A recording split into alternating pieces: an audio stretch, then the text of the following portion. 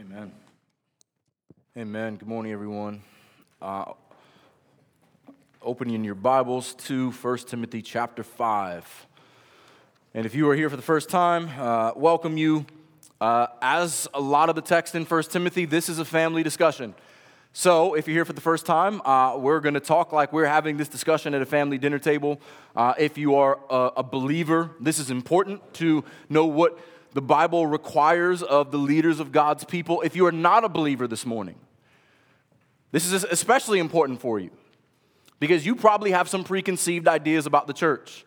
And maybe some of the headlines that you've read or the distortions truly of what the role of pastor should be in a church. And so the example of an elder, the expectation, the weight that is put on one, as you'll see this morning, we do not take God's order and structure and governance, oversight in His church lightly.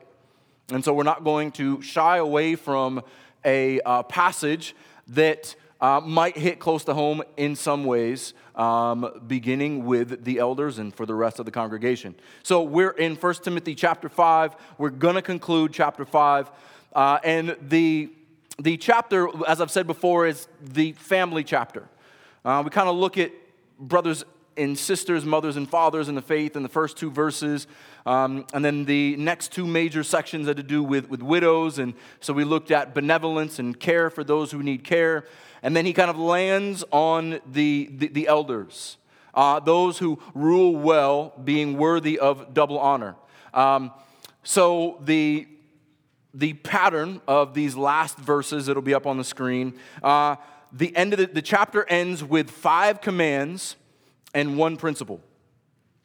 And this principle is really kind of the application, but the underlying principle underneath all these commands. So last week we looked at the provisional command to provide for those, the ox who treads the grain, and care for the shepherds and teachers in a way that they can be devoted to the preaching and teaching the gospel.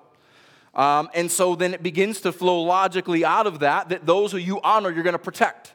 And so this morning, I want to begin reading, but then kind of trace this outline through, and so hopefully it'll be helpful as we get to our text.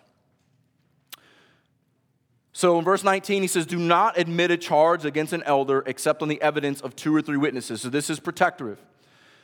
"As for those who persist in sin, rebuke them in the presence of all, so that the rest may stand in fear." This is punitive, those who are actually in sin.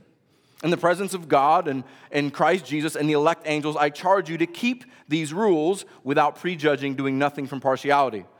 So do these things, but do not do them out of partiality." 22, "Do not be hasty in the laying on of hands, nor take part in the sins of others. Keep yourself pure." Patience is going to be a major theme as we work through this. 23, "No longer drink only water, but use a little wine for the sake of your stomach and your frequent ailments." Paul gets a little personal here. 24 and 25, here's the principle, the application. "The sins of some are conspicuous, going before them to judgment, but the sins of others appear later. So also with good works are conspicuous, and even those that are not cannot remain hidden."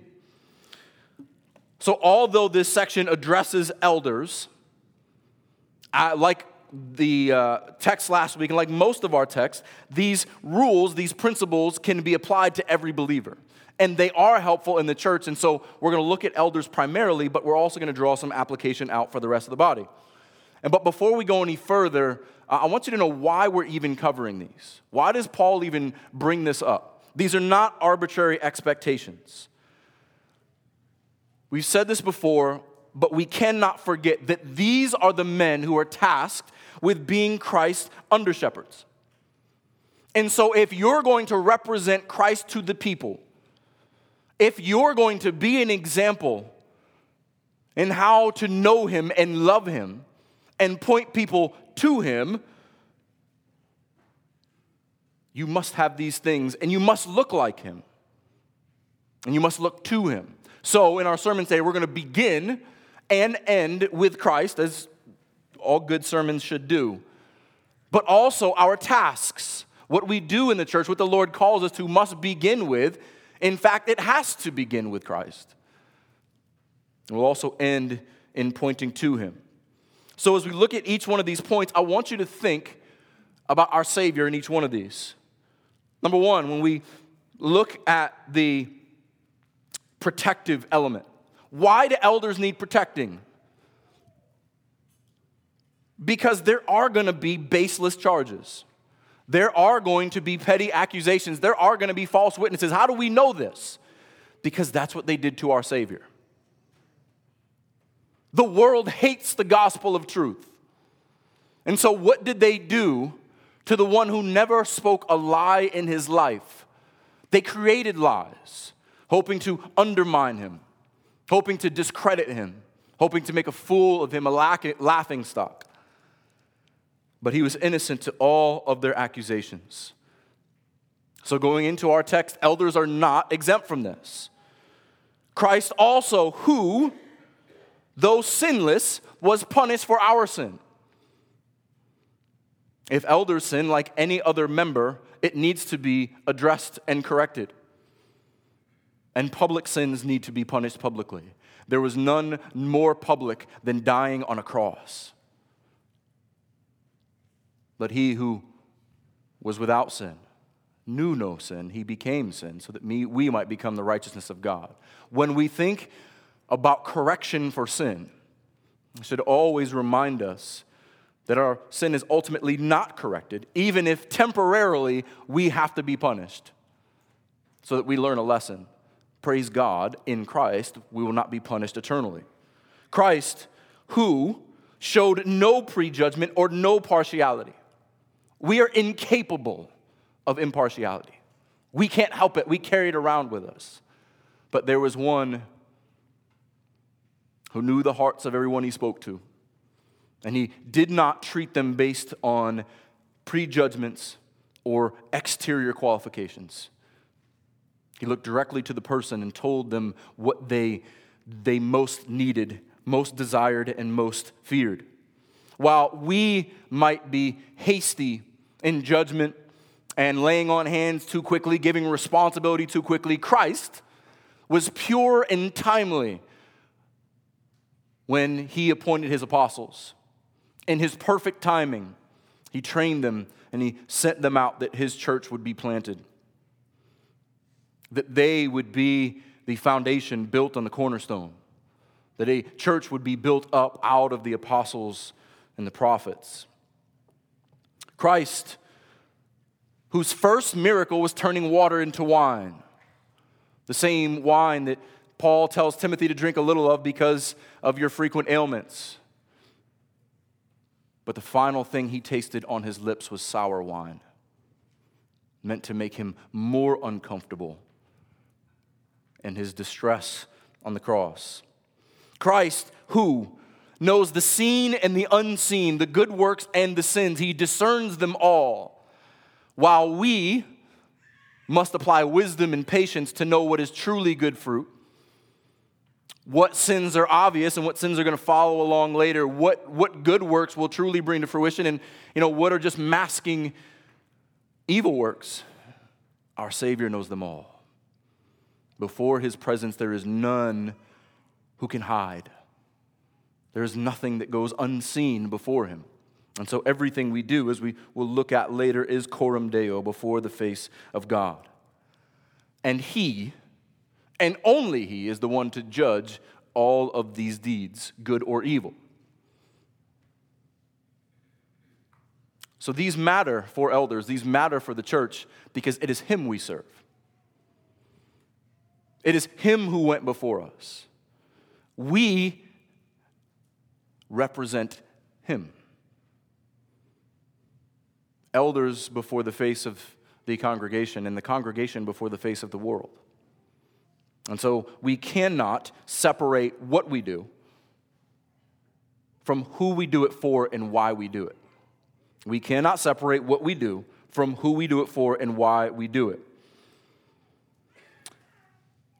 And so, especially, speaking from experience, for elders, whether we like it or not, people are going to follow our lead. People are going to imitate our speech and our behavior. So we better pay close attention to how we carry ourselves, and we better be looking to our Savior and not thinking too highly of ourselves. Let's pray.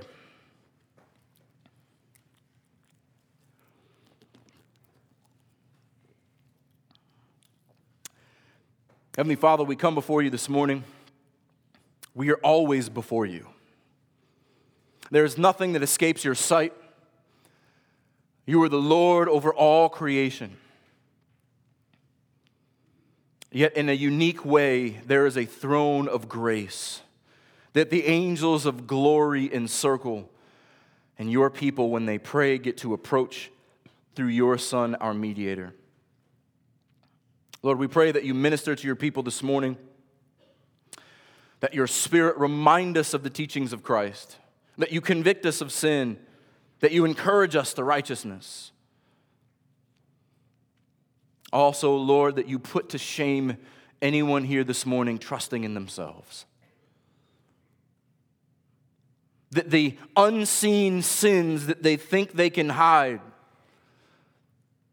that you would bubble them to the surface that they cannot escape. Lord, make the believer miserable in our sin, that we might repent and turn to you in joy. Make the unbeliever miserable in their sin, that they may cry out to you for mercy and receive joy and life everlasting. Pray that your Spirit would teach us and guide us according to your word, that we might glorify you in everything that is said and prayed and sung and discussed here this morning, to the praise of our Lord Jesus Christ. And it's in his name we pray. Amen. All right, verse 19. The first command here, do not admit a charge against an elder. Do not admit, this word could also mean entertain or receive. Don't let it go any further than it needs to.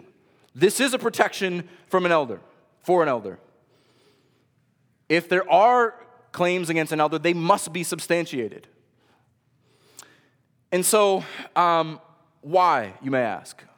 Unfortunately, there are many baseless and many more petty claims given against elders. I have heard many, and it comes with the territory. Some have some basis to them, and we as elders should examine ourselves when these things come in. Let me give you a few examples. I will not name names, but these are all members of this congregation, no longer members of this congregation. One woman accused me of showing partiality because when my nephew was born, I held him more than I held her son. This is true. So, okay. Another one sat down, brought her and her husband in the room and said, I need to stop preaching at her every week, that I am telling the church her business and that she should start speaking to someone else. And her husband left in that order. Another woman told me that she did not hear Christ enough here, so she had to go somewhere where they preach Christ. George had the same look on his face that Jesse and I did. Also, someone told me that I preach grace too much and that I need to talk about sin more. There's a pattern among those four. You'll figure it out later. But this is especially true in our day.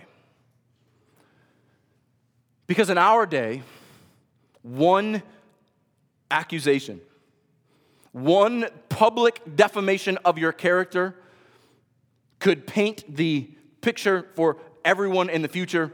I mean, we see this everywhere. We see pastors who do foolish things with very public ministries, and so the more public your ministry, every pastor has a public ministry. Right here, this is a public ministry. Me looking at all of you. But the more public your ministry, the more public your shame and scandal.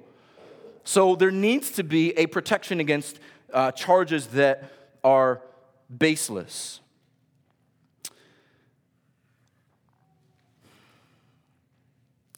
Except on the evidence of 2 or more witnesses. So the same Old Testament standard that is applied to every person in the covenant nation of Israel is to be applied toward elders. Like, this should be obvious. And not that elders don't take these charges seriously, but don't don't launch an investigation just off the hearsay or the say-so of one person. And here's the problem for an elder, for a pastor. I don't get to turn it off.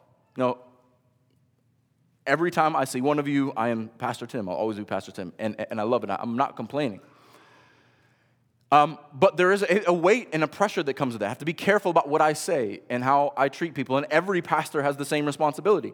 I don't get to turn it off. But I think some of you think that you can. You don't get to turn it off either.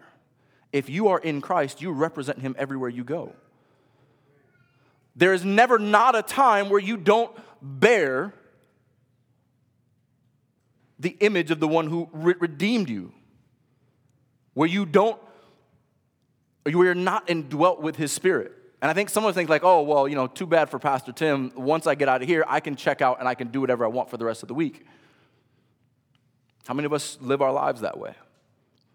Well, I'm not a Christian over here, so I'm at work now, or I'm at the ball game now, or I'm at the bar now. And so I can just do what I want. How many of us treat our Christianity like that? Elders don't have that luxury, but I don't think Christians should view their lives as they do either. Okay, so do not admit a charge except on the evidence of 2 or 3 witnesses. Okay, so what do we do? Practical question. What do we do when a charge comes in against an elder? If there is a charge, we would want to corroborate it, number 1. Otherwise, it doesn't go further. Because we're still assuming that the elders qualify according to chapter 3. We still assume he's above reproach. We still assume he's a husband of one wife. We still assume that he's able to teach and hospitable and manage his household well. We walk in knowing hoping our brother is innocent until proven guilty. And so, those who we honor, we should also protect. But this is touchy. We have to take these things seriously. We can't take them lightly, but it must be substantiated. This is why elders must be men of discernment and wisdom. We must know the source of who is bringing this accusation and is there validity to it. And we have to examine these pretty frequently. When someone says, Brett did this, or Jesse did this, or Tim did this. So, that's the protection. But what if it is substantiated? What if you can actually corroborate this and it's addressed and it continues? Verse 20. As for those who persist in sin, rebuke them in the presence of all, so that the rest may stand in fear. Those who persist in sin, assuming that the charges have been verified by multiple witnesses, assuming that the sin is confronted privately, and they still persist, we now have to follow Matthew 18. Again, for those who have a public ministry, Matthew 18, Jesus tells us that if your brother sins, and you can address it with him one-on-one, I'm not going to read the whole text, thank you though. If your brother sins, you can address it one-on-one, do that. If he doesn't listen, take 2 or 3 more witnesses, is what we're doing here. And if he doesn't listen to the witnesses, bring them before the church. Treat him like a Gentile or a tax collector if he continues, if he persists. Again, if you have a public ministry,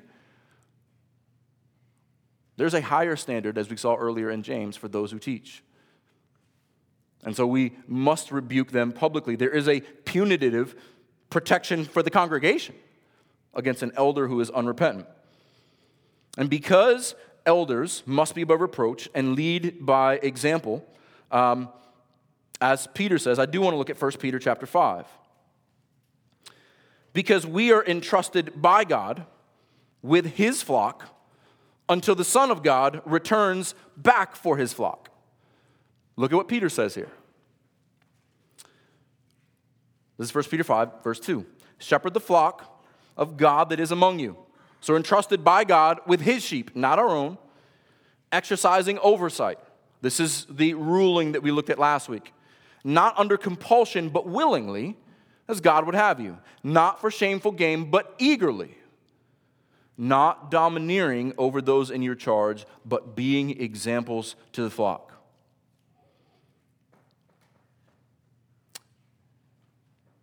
This is the flock of God. These are his people. These are Christ's blood-bought sheep. And don't forget verse 4, and when the chief shepherd appears, you will receive the unfading crown of glory. I am just here until the real shepherd shows up. Praise God, you're not stuck with me for eternity. I must hand the sheep back, hopefully in better condition than when they were presented to me in the first place. And if I persist in sin, if I put myself above my Savior who bought me and sought me, as we sung earlier, I could sing in tenderness every day. Like, we should never, just side note, we should never take lightly the love of God, the grace that brought us into this fold. It is His fold. And it is a high task to be charged with teaching and protecting and overseeing this fold. And what we want to hear is, well done, good and faithful servant. Here is your unfading crown of glory because you were faithful to me. That is the motivation of every pastor everywhere. It should be. And it is a shame when it's not. So if that pastor continues in sin, he absolutely needs to be rebuked publicly, because he is no longer qualified for the office. And why does the pastor need to be rebuked publicly? I want you to look at Galatians chapter 2. This is the exact situation that we're talking about here. Because as soon as I do something, as soon as a pastor, as soon as a leader does something that is just a little bit off, other people are going to start imitating it. So follow me as long as I follow Christ. The moment I don't, do not follow me. Peter was guilty of this. And Paul confronts him to his face in front of everyone else. Paul is working this out before us in the church in Galatia. This is Galatians chapter 2, verse 11. But when Cephas came to Antioch, I opposed him to his face because he stood condemned. This is Peter, the first pope, being condemned by Paul. Ex cathedra, But before certain men came from James, he was eating with Gentiles. But when they came, he drew back and separated himself, fearing the circumcision party. You can't fear the worst party ever. That is the most uncomfortable party ever. And the rest of the Jews acted hypocritically along with him. Notice, Peter plays the hypocrite. Acts one way, then the circumcision party comes in. I don't know how that's appealing, but then he begins to cater to them, and then he changes behavior, and the rest of the Jews change their behavior. So that even Barnabas was led astray by their hypocrisy. This is Mr. Faithful, as we saw in Acts a few weeks ago, the encourager. But when I saw that their conduct was not in step with the truth of the gospel, I said to Cephas before them all, if you, though a Jew, live like a Gentile and not like a Jew, how can you force Gentiles to live like Jews? Our conduct must be in step with the gospel. What type of hypocrite would I be, or any pastor, who says don't show partiality and I show partiality? Who says don't sin and then I sin? And then I am held responsible for the example that I set. This is why Paul called Peter out publicly. And you do that, Paul says to Timothy, so that the rest may stand in fear. Church discipline has a purifying effect in the body. You ever notice when you spank one child, the rest of the children start playing a lot more quietly? This is the same effect. You spank a pastor, what does everyone else do after that? And so likewise in the church, how do we apply this? Private sins are to be first addressed privately. And most members of the church do not know this, but most church discipline is solved that way. A sin is recognized, it is addressed privately, the person involved is convicted and they're contrite and they repent and praise God for those situations. Those are most church discipline situations. Praise God that that's most of them, and I wish they were all like that. But in every case, we must consider the facts. We must consider the sources of those claims. We must address them directly, pray for repentance, and if so, praise the Lord, you gained a brother. That's what Jesus tells us. But if not, if it continues, a little leaven leavens the whole lump.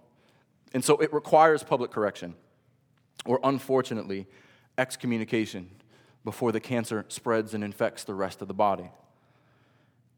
Pastors are not exempt. We are first in this. How many churches have we seen that grow in division and dysfunction because they avoid church discipline? Especially when it's a beloved pastor. And it has ripped many churches apart.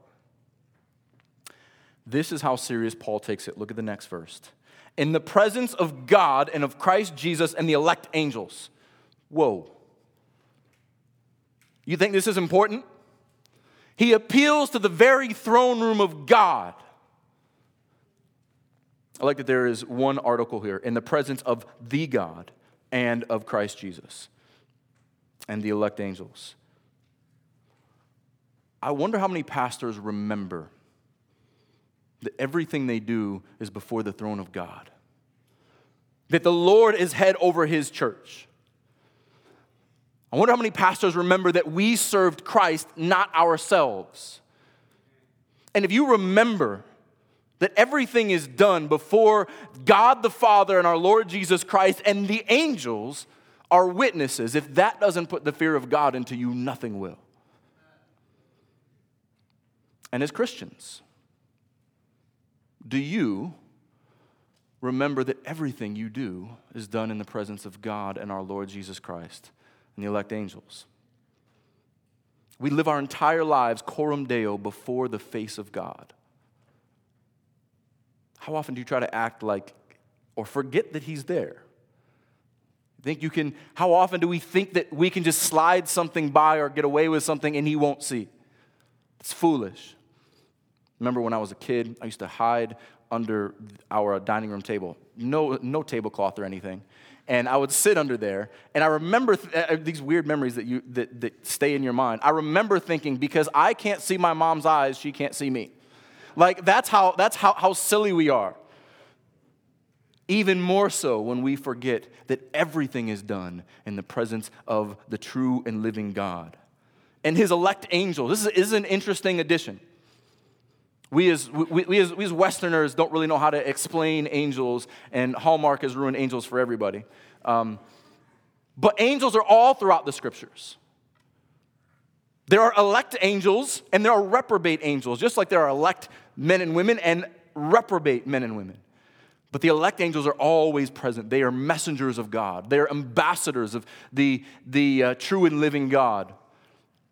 And notice where they stand in Matthew 25. I want to look quickly at Matthew 25, verse 31 and verse 41. When Jesus talks about his return and his judgment, Matthew 25, 31, when the Son of Man comes in his glory and all the angels with him, then he will sit on his glorious throne.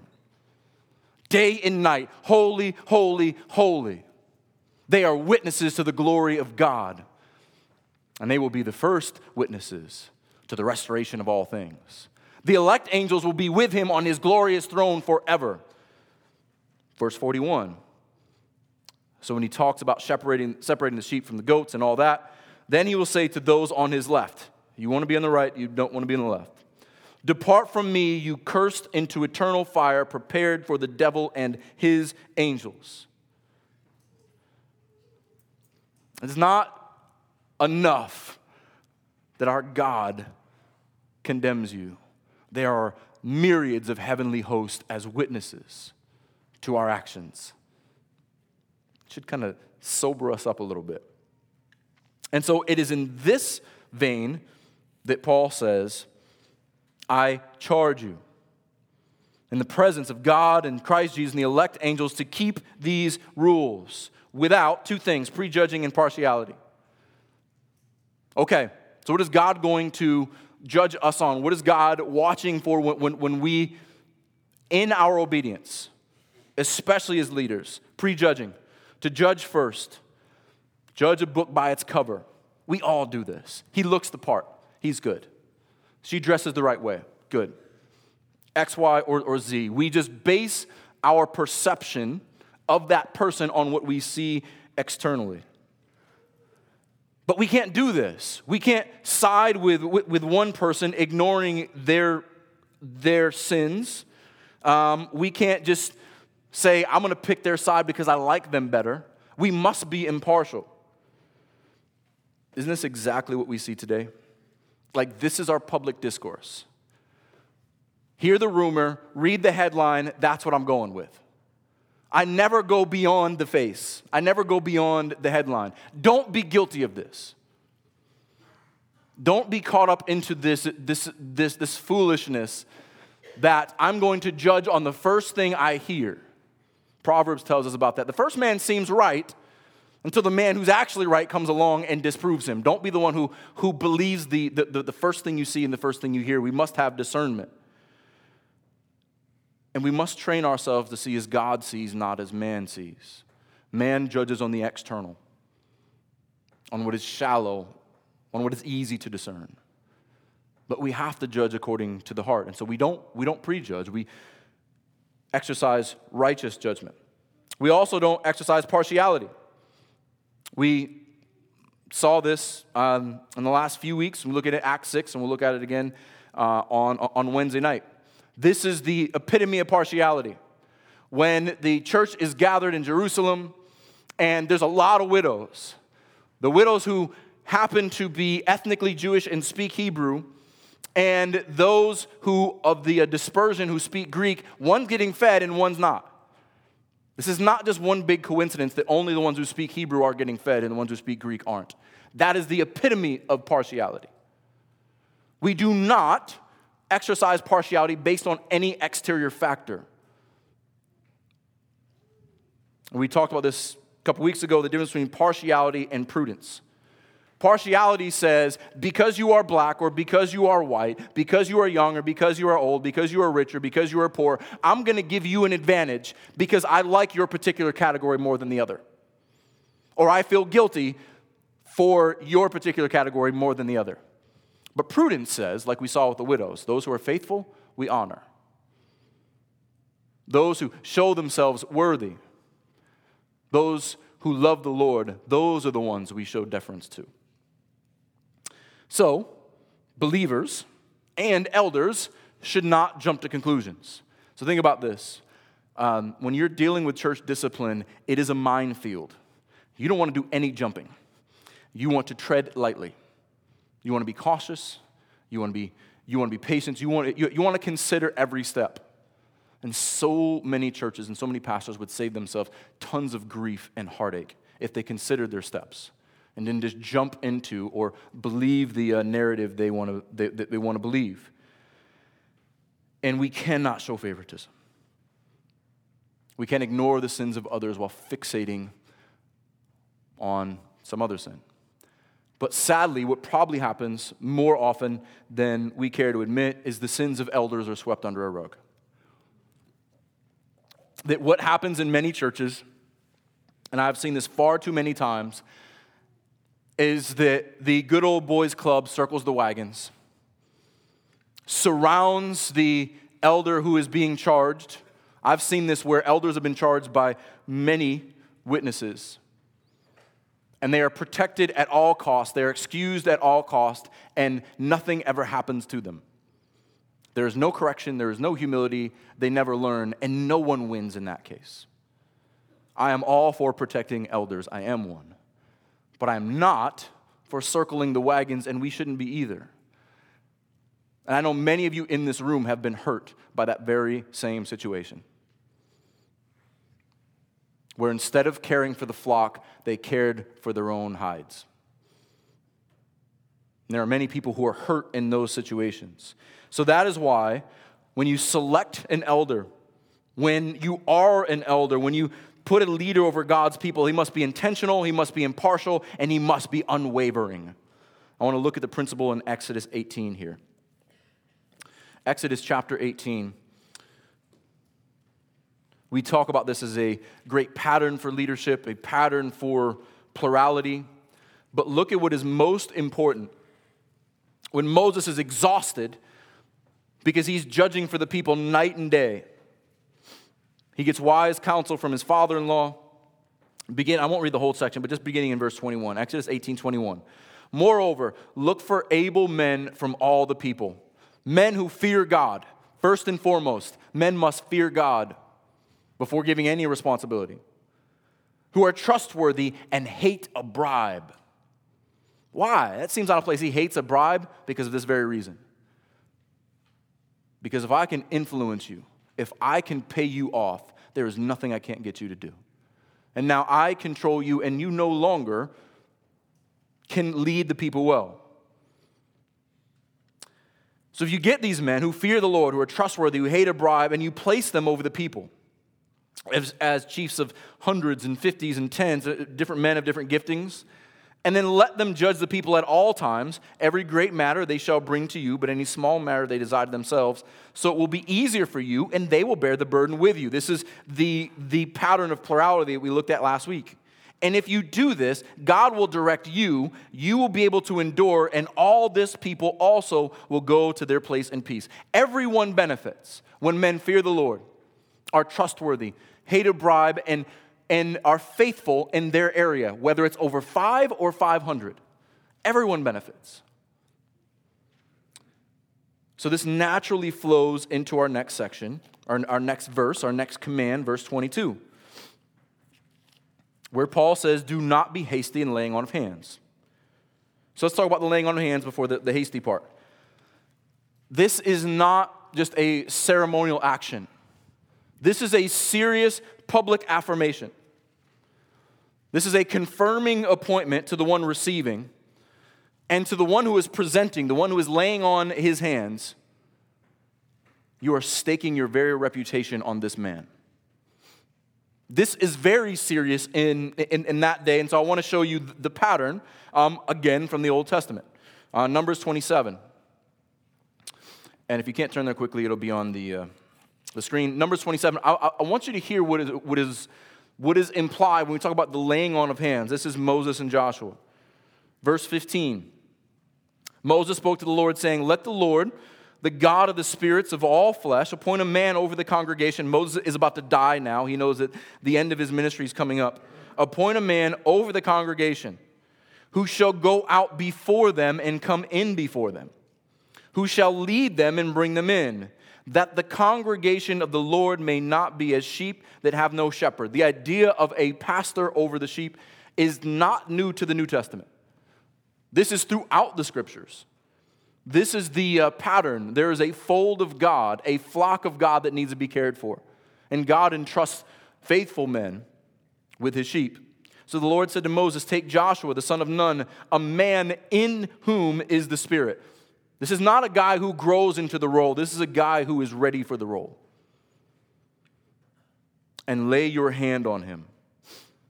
Make him stand before Eleazar, the priest, and all the congregation, and you shall commission him in their sight. You shall invest him with some of your authority, that all the congregation of the people of Israel may obey. Inherent within the laying on of hands is an investment of authority. And he shall stand before Eleazar the priest, who shall inquire of him by the judgment of the Urim before the Lord. At his word they shall go out, and at his word they shall come in, both he and all the people of Israel with him, the whole congregation. And Moses did as the Lord commanded. He took Joshua and made him stand before Eleazar the priest and the whole congregation. And he laid his hands on him and commissioned him as the Lord directed through Moses. What is the result of that? The very end of Deuteronomy, when Moses is about to die, and he gets to see the promised land, chapter 34, verse 9. And Joshua the son of Nun was full of the spirit of the wisdom because Moses had laid his hands on him. We don't take this lightly either. And Paul reminds Timothy of this several times. Don't forget the laying on of hands. Don't forget the prophecy in which the elders have prophesied over you. This is a reminder. You're not standing on your own. There are men who vouched for you. You are standing in shared authority. You are standing before God, and you will answer to him.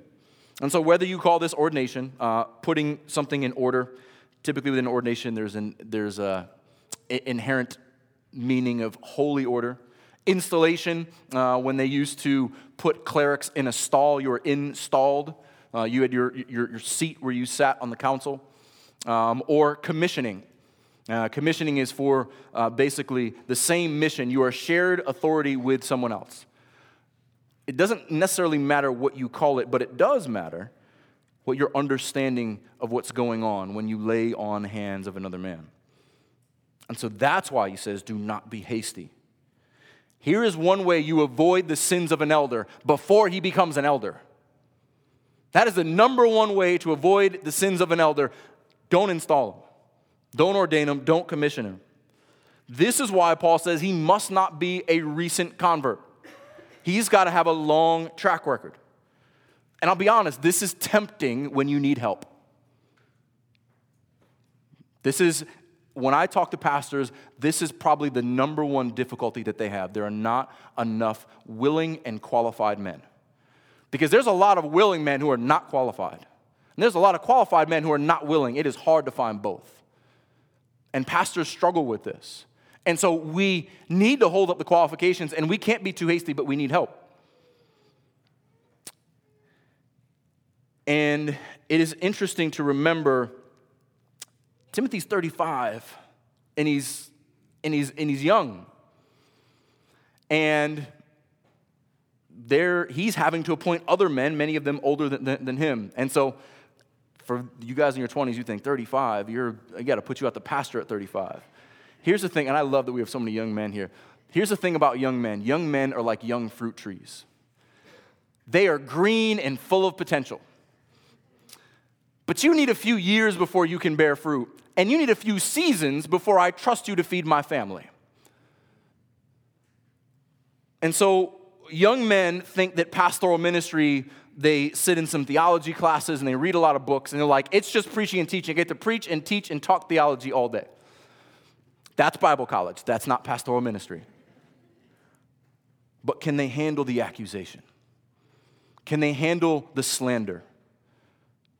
Can they handle those who you love and labor over and care for spitting in your face?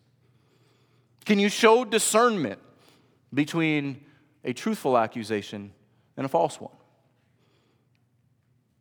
Do you have enough wisdom to decide what is best for God's flock? Do you have the wisdom required? So that's why those questions must be asked, because that's why Paul says, don't be hasty.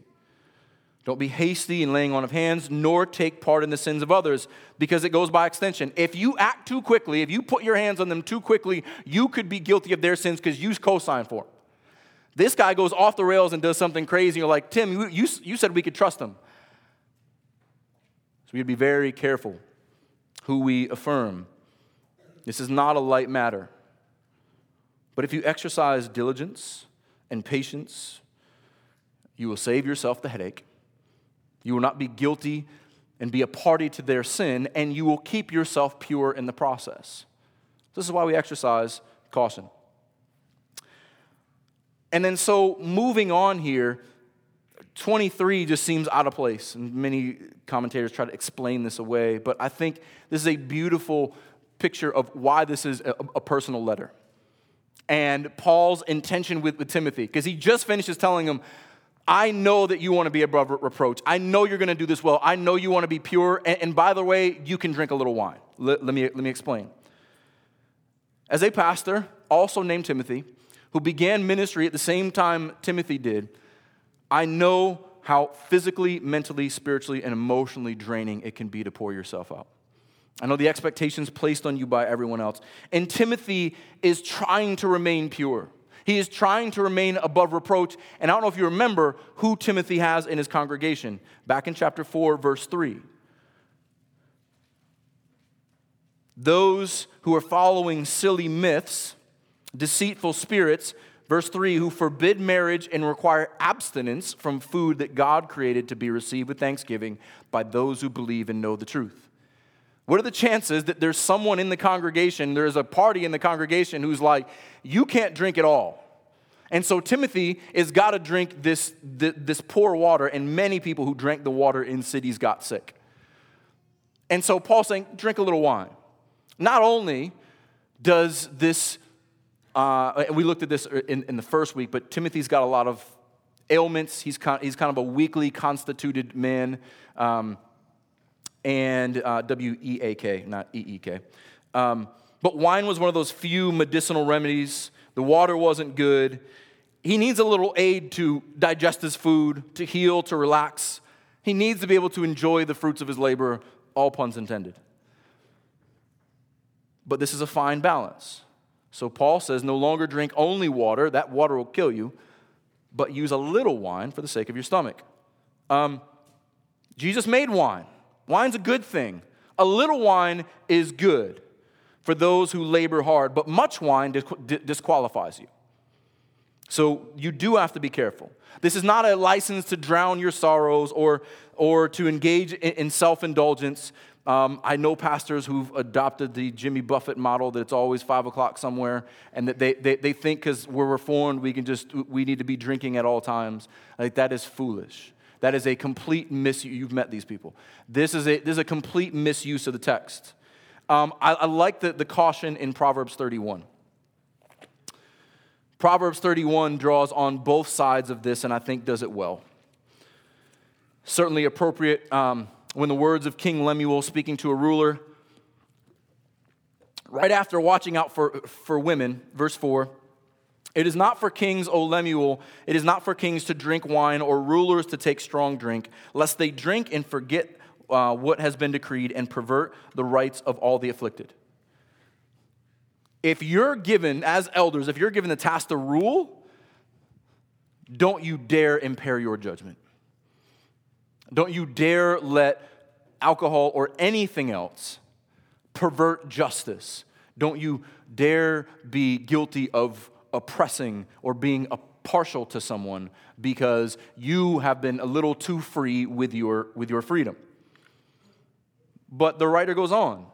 Give strong drink to the one who is perishing, and wine to those in bitter distress. Let him drink and forget their poverty. Let them drink and forget their poverty and remember their misery no more.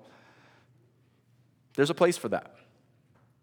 Not to the place of being intoxicated, not to the place of being out of your self-control, but there is a place to take the edge off, and sometimes the pastor is the afflicted one, the one who is just burdened, and that is okay for a time. Not when you are deciding things, not when you're responsible for preaching and teaching.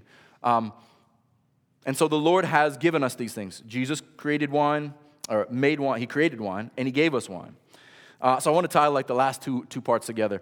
Just like good wine, it needs time to ferment and age, so do young men. You don't want to pull it out of the vat too quickly. Character comes over time. There are nuances in a 10-year port that you can't get in a 2-year port. If you don't understand that, that's fine. But young men, that's what we're looking for. Do you have those nuances and characteristics of someone who has had the time to develop? This is the good wine. And so this running theme of patience continues. I'm going to end here in our application, verses 24 and 25. Land here in our application. We're not ending yet. The sins of some people are conspicuous, going before them to judgment, but the sins of others appear later. Jumping back into this logical flow, this is one principle with two parallel applications in verse 24 and verse 25. Here's the principle. Patience and prudence are friends, and if you wait long enough, the truth will be revealed. Patience and prudence are friends, and if you wait long enough, the truth will be revealed. So you can't be prudent in an instant. It requires patience. So everyone, the sins of some people are conspicuous, obvious. There are some sins that everyone can spot. Like anyone can do that. So you need to be observant and discerning. But the patient and prudent will see what is not immediately visible. You know, anyone can spot the public sins. Like if your life is a train wreck, like anyone can spot that. And you should be wary of that in members and certainly for leaders. But it takes some discernment to look at the ones that come along later. And this can only come with age. So Paul uses a picture here that really isn't evident in the English, but he uses going before and following after. The first one, where he says, the sins of some people are conspicuous, going before them to judgment. Here's the picture. Your sins are running out front. It's like a horse-drawn carriage. You ever see those old Western movies where the horse is just running out of control and the guy behind them is just holding on for dear life? That is the sins of this person. They are going out before you and they're leading you straight to judgment, straight off a cliff. You are bouncing around on this stagecoach and you can't miss that one. But it's not always that obvious. Here's the next one. But the sins of others, literally here, follow after. Some of you will follow your sins, and that's easy. But there are others of you who your sins follow after, and you got to wait. It's kind of like a shadow. Okay, I see the person, but what's actually following behind? Or a little hungry puppy, or the guy who walks confidently out of the men's room and the toilet paper is stuck to his foot. And looks confident, looks great, but if you wait long enough, there it is. I saw that one. It's trailing behind you. People always put their best foot forward, but time will bear you out. And so this is like the iceberg principle. You know, that when you see the tip of an iceberg outside of the water, 90% of who people are below the surface. And if you don't take time to look below the surface, if you don't take time to see what's there, you're going to Titanic your way right into that iceberg. But how many of us don't go beyond the surface? How many of us prejudge by what we see? Oh, he looks good, sounds good. This guy's got all the right answers. Let's put him in leadership. But there's way more beneath the surface that if you have time and you have discernment, you can identify. And so, when we look at leaders, someone comes in and we have these discussions as elders, like, hey, this guy's pretty sharp, or, I see the way that she cares for her family, and we see good things, and maybe there'll be a role here or there, and we'll have to remind each other, we'll see. We'll give it time. Because here's where patience and prudence come together. If this is truly who you are, if you are faithful, if you are wise, if you are gifted, you'll be as gifted 6 months from now and a year from now as you are, and probably more. But we get to discern that, and we get to look over time. And so the second application is just like it. So also good works are conspicuous, and even those that are not cannot remain hidden. Jesus told us that everything's in the darkness is going to come to the light eventually. You can't hold that beach ball underwater forever. This is precisely why an elder shouldn't prejudge or be hasty. Pastoral ministry is not checkers, it is chess. You must be watching and thinking moves ahead, and you must see what is coming, not always just what's right in front of you. But in both cases, true sins and good works are evidence over time, proving that it is good and healthy for leaders and for church members to be patient and to not act quickly. So I want to conclude, kind of bring it all together in 1 Peter chapter 1. So if you can, turn to 1 Peter chapter 1 for me.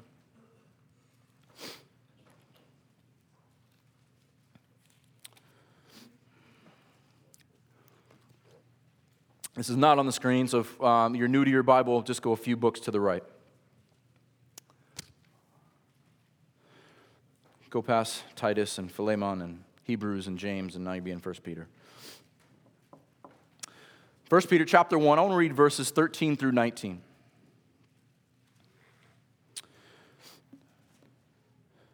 Therefore, preparing your minds for action and being sober-minded, set your hope fully on the grace that will be brought to you at the revelation of Jesus Christ. The therefore is important. What came before this? The great salvation and living hope that we have in Christ.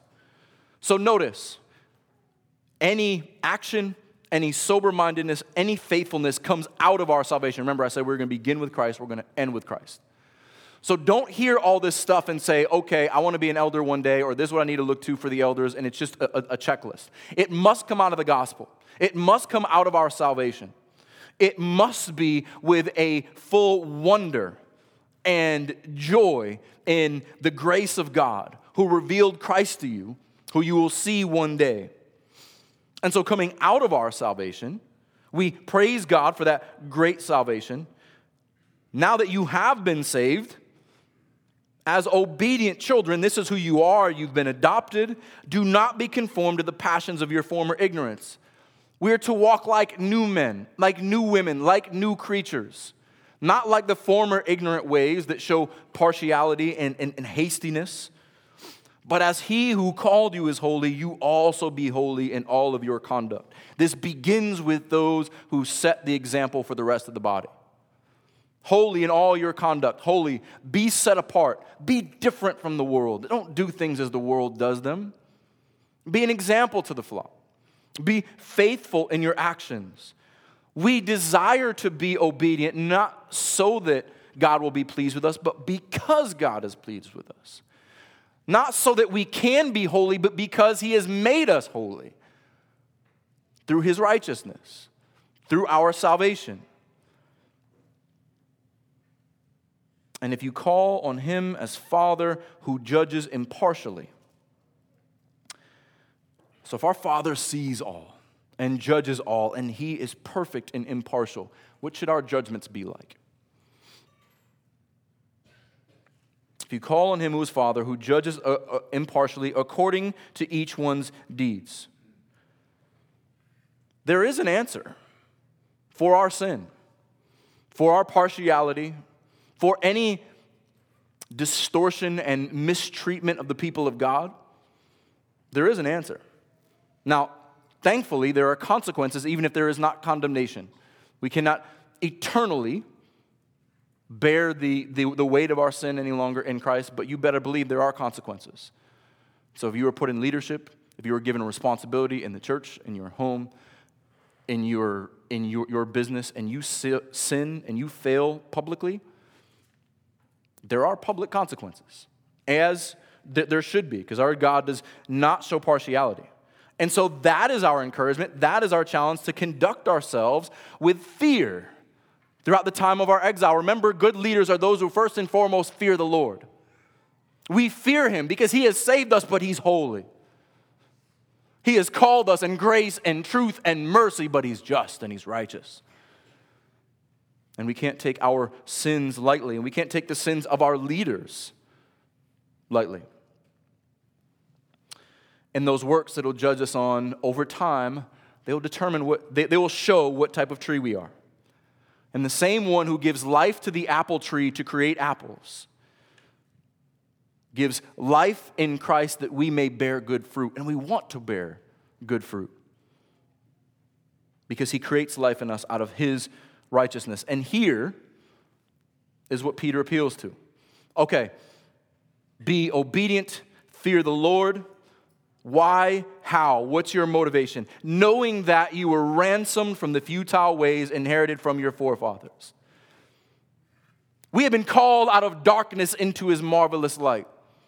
We have been ransomed to a new life, and we're to set an example. Not just for the sake of others, but we want to please the Lord. We want to be obedient. And as an elder, as a pastor, I have to stand before the Lord one day and give an account, as we looked at last week. And I want the fruits of my labors to be the faithfulness of those who I'm entrusted with. As Paul says, I want to present everyone mature. Why? Because I have been saved. Because I have been redeemed. I have been ransomed. Christ's blood paid for me. That is where my obedience comes from. Not any moral obligation to anyone else. Not with perishable things such as silver and gold, but with the precious blood of Christ. It is the blood of Christ that bought his church, that sought the lost ones and brought them home into the flock, that unites us. And it is the same blood that covers us and drives us in ministry. Because he, a lamb without blemish or spot, bought us, paid for us. And we are called to love him because he first loved us. And our love for him, as Brett told us earlier in prayer, is shown in how we love one another. His challenge to Peter, if you love me, feed my sheep. If you love me, tend my lambs. My Savior died for me. Gave his life for me. How could I not love his flock? How could I mistreat his little lambs? And so if you are in Christ this morning, be encouraged. You may never be an elder. You may be an elder. But be faithful. Be obedient because of your salvation. Look to the blood of Christ. And you see how he did not show partiality when he looked at you, because if he did, he would have never chose you. How he was not hasty. There's many things we go through in our lives that, man, we wish we didn't have to go through. But then afterward, like, I see what you're doing, Lord. In your timing, it is perfect, and you taught me everything I needed to know. You brought me through what I needed to be brought through. But if you're not in Christ this morning, if this is a family conversation and you're like, I don't know what any of this means, it's fascinating to hear you guys talk about this.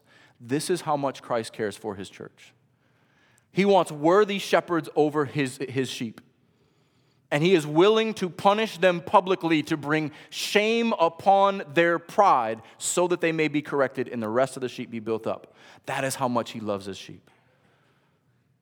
And if you don't know him, that is a love you cannot understand.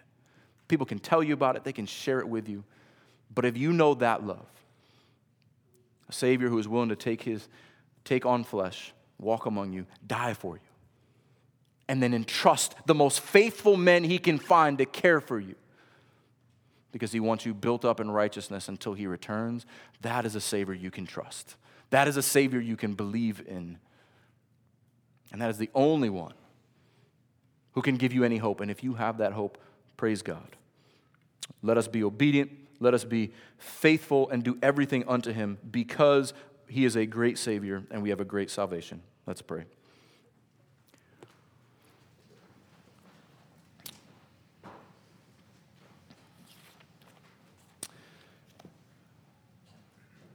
Lord, we thank you for this time to gather this morning.